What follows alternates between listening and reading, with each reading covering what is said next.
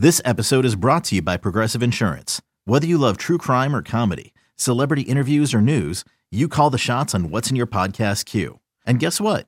Now you can call them on your auto insurance too with the Name Your Price tool from Progressive. It works just the way it sounds. You tell Progressive how much you want to pay for car insurance, and they'll show you coverage options that fit your budget. Get your quote today at Progressive.com to join the over 28 million drivers who trust Progressive. Progressive Casualty Insurance Company and Affiliates. Price and coverage match limited by state law. eBay Motors is here for the ride. Remember when you first saw the potential? And then through some elbow grease, fresh installs, and a whole lot of love, you transformed 100,000 miles and a body full of rust into a drive that's all your own. Look to your left. Look to your right. It's official. No one's got a ride like this. There's nothing else that sounds like, feels like, or looks like the set of wheels in your garage. With over 122 million parts, you can make sure your number one ride or die stays running smoothly, so there's no limit to how far you can take it. Brake kits, turbochargers, engines, exhaust kits, roof racks, LED headlights, bumpers, whatever your baby needs, eBay Motors has it. And with eBay Guaranteed Fit, it's guaranteed to fit your ride the first time, every time, or your money back. Plus, at these prices, well, you're burning rubber, not cash. Keep your ride or die alive at ebaymotors.com. Eligible items only. Exclusions apply. It's time for your daily dose of all things Chicago sports. This is the Daily Score. Now, here's your host, Mark Grody. Hello again, everybody, and welcome into the Daily Score. I am Mark Grody. Thank you for joining us today. I literally just got off the radio with Hub Arkish and Gabe Ramirez, and man, it is the disagreements that exist in terms of Justin Fields and whether he is the guy or not are real. What we all agreed on in that room was that Justin Fields played very well. And, you know, Hub's stance was, yeah, he played really well, but he couldn't do it at the end. He couldn't win it at the end. My argument on that is that kind of did put them in position to win the game on the Tyler Scott pass after the two bad plays previous to that. And there's some culpability on Fields for the decisions he made on those RPO plays. But I thought that this was a complete game for Justin Fields, and even the strip sack safety at the end, that was just a big time play by Aiden Hutchinson. I'm sorry. And it was not even bad right tackling on the side by Darnell Wright, the right tackle. Just got beat by a really good player. So that's just something that's going to continue to simmer. We're not going to bust that out completely here in this podcast because I want you to hear from a couple of people. We're going to hear from Jaquan Brisker and Chase Daniel on this program. We'll start with Jaquan Brisker. And speaking of that, I think Jaquan Brisker is going to back up my stance on this. And that is that Fields gave the team every opportunity to win. Justin gave us the chance to win. I thought he played well. I texted him. I told him that was on the defense, and it truly was. Like I said, they gave us that late field goal at the end to put us up 2 touchdowns. Defense has to close that out. There's nothing else you could say. There's no excuse. There's nothing. No, he played so well. He was a great leader. His energy was contagious. You just tell. Him coming back, he was just different in the pass game, in the pocket, getting out of the pocket, delivering great balls, throwing it behind the receiver so he wouldn't get hit too hard. Like his ball placements, it was just different with him out there. And, I was just so disappointed that we couldn't get the win for him. When he got the first down, that was a huge first down in that point of game. It was like 6 minutes. Clock was ticking, 6 minutes, clock was ticking. And when he got that first down and then he kept going, then he got past midfield. To me, I thought it was over right there. I knew we still had to go out there and play great defense, but, I thought, after that, it was for surely over, whether we get a field goal or whether we punch in their score, or maybe we just run out the clock a little bit more. Whatever it is, I thought when he got that first down, it was going to be over, because at that point it was 23-14, clock running, clock churning. Our offense is dominating them. The offense was dominating them. when they 1-2, they were getting down the field, fast, especially when it was in Justin's hands. Justin was for sure, when the ball was in his hands, he was for surely making plays for us, and I thought it was over right there. So wait a minute. This answers a lot of questions for me, Ray. And that is, apparently the defense thought the game was over. That's what happened right there. I think Jaquan Brisker said it 4 times. Thought the game was over.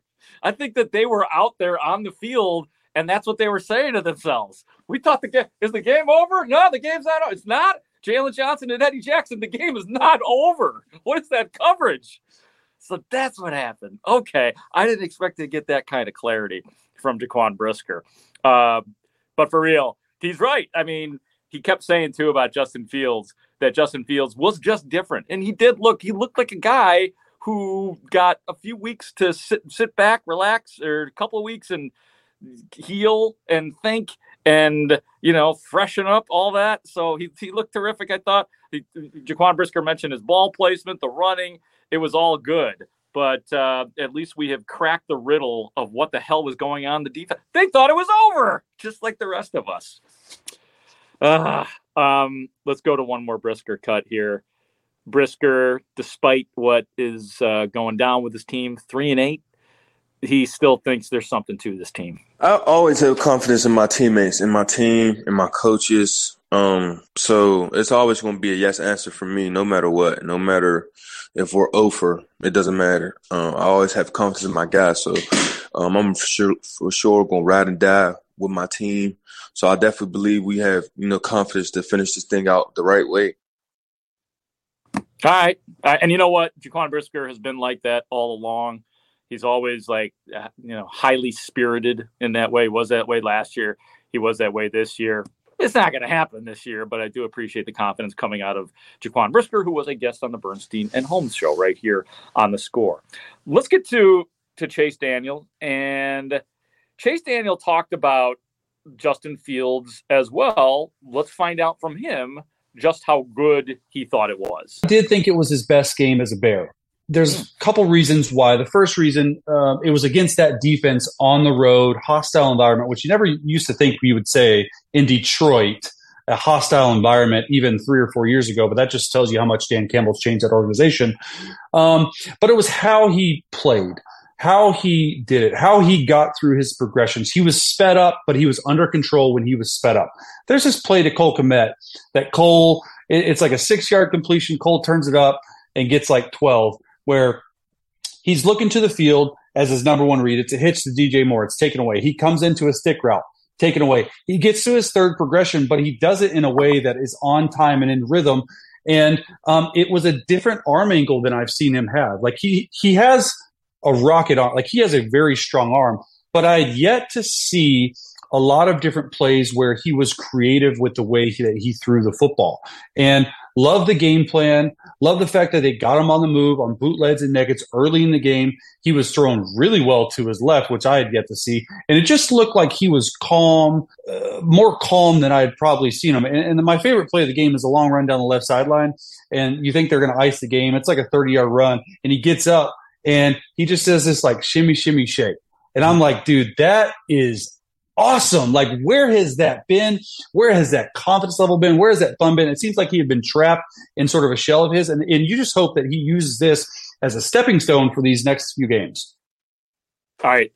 Chase Daniel also, during that, mentioned the arm and the throwing part of it. That's where I want to get more specific because, look, the game, I did think the game plan was good, but Luke Getsy until it wasn't, obviously, towards the end. Like, I love the specific types of run plays that they were using in this game, and Fields keeping and the disguising and the fakes were just really good, really good.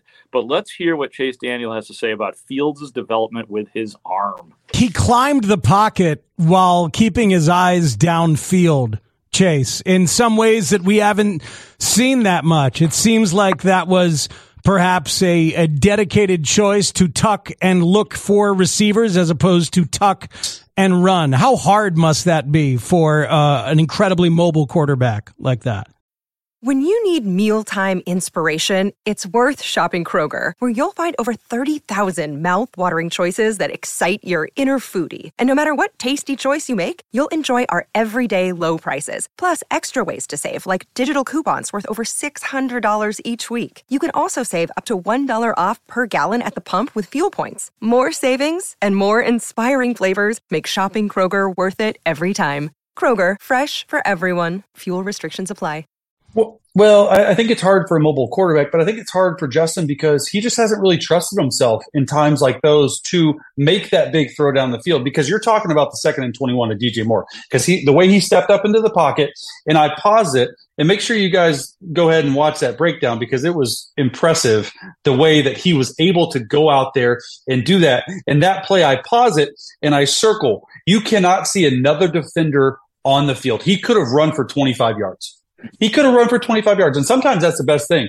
But he stepped up, set his feet, and launched it to DJ Moore, and the ball was an absolute dime, like perfect, like not a lot of separation. He beat him. You don't really think of post routes and man-to-man, but he trusted his guy. He got it, and he could have run, but he didn't. And that just tells me that there's a little bit of growth because in the past, and maybe the few early games of this year, especially last year, if number one wasn't open, he was taking off and running no matter what. And so that to me is saying, hey, growth, seeing what we have with this arm. And you could see that was sort of the catalyst and that confidence building throw that he needed because he missed a few weeks. Sometimes it takes a few drives, but they were right on, especially from that first drive. That first drive was really impressive too, honestly.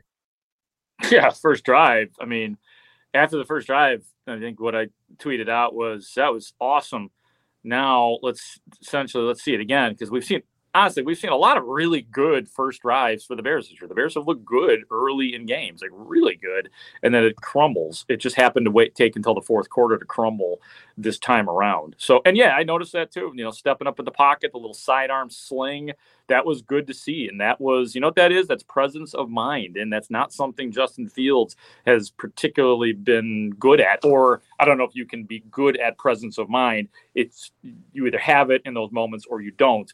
I thought Justin Fields had presence of mind in that game better than, I don't want to say every single game he's played. I'd have to go back and look, but as good as I've seen him in that regard in terms of, feeling the pressure, knowing when to get rid of the football. There were still times when he took too much time to get rid of the football, but for the most part, he was better at it. And you know how I feel about the strip sack safety. Or maybe you don't, because maybe I was just talking about that with Gabe and Hub.